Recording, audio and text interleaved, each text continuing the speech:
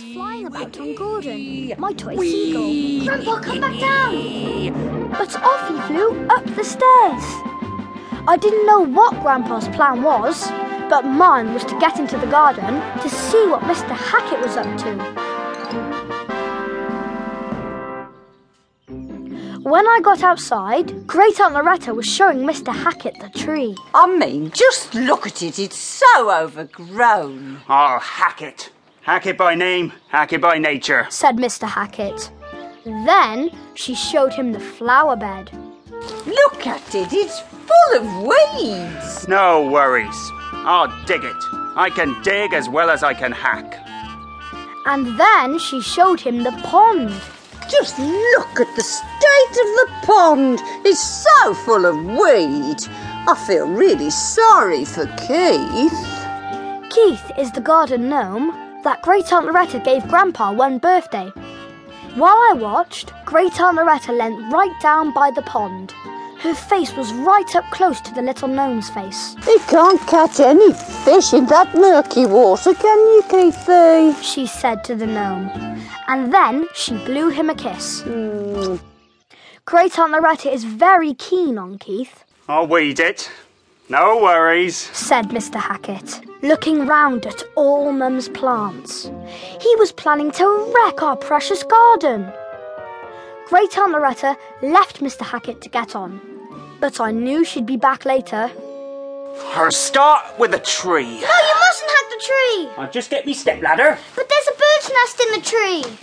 I looked around for Grandpa. I knew he'd be planning to come into the garden soon. And I was right.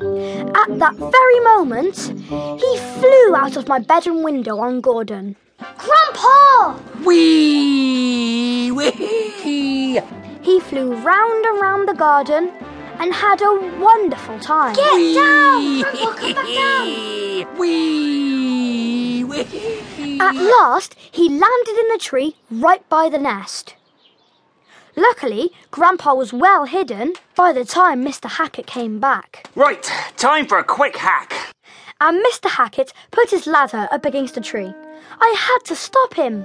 I wouldn't go up there, Mr. Hackett, I said. Don't you worry about me. Why don't you go and check on your grandpa inside, eh? But of course, my grandpa wasn't inside. He was...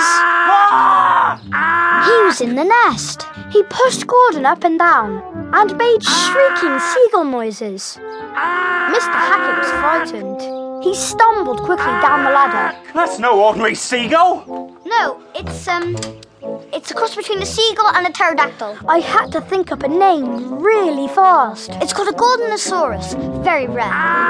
Grandpa shrieked like a seagull again. I think maybe I won't hack the tree. I'll do the flower bed. I'll just go and get my spade from the van. And with that, he rushed out of the garden. Which was when Grandpa popped his head out of the nest. So far, so good, Jason.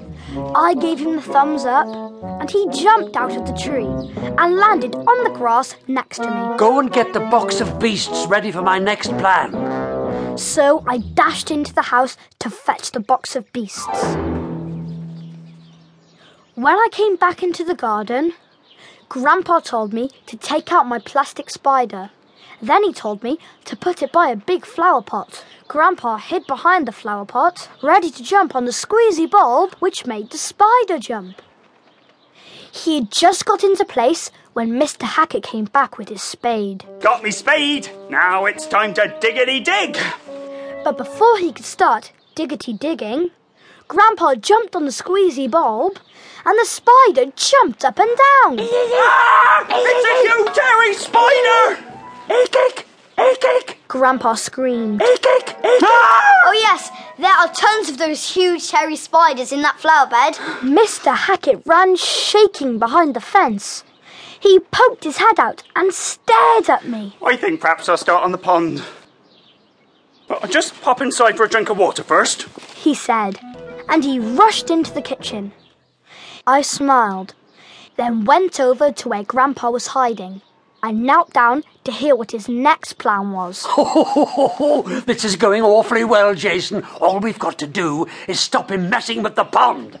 Once Grandpa's got an idea, there's no stopping him. But Mr. Hackett came out of the kitchen before Grandpa had a chance to hide.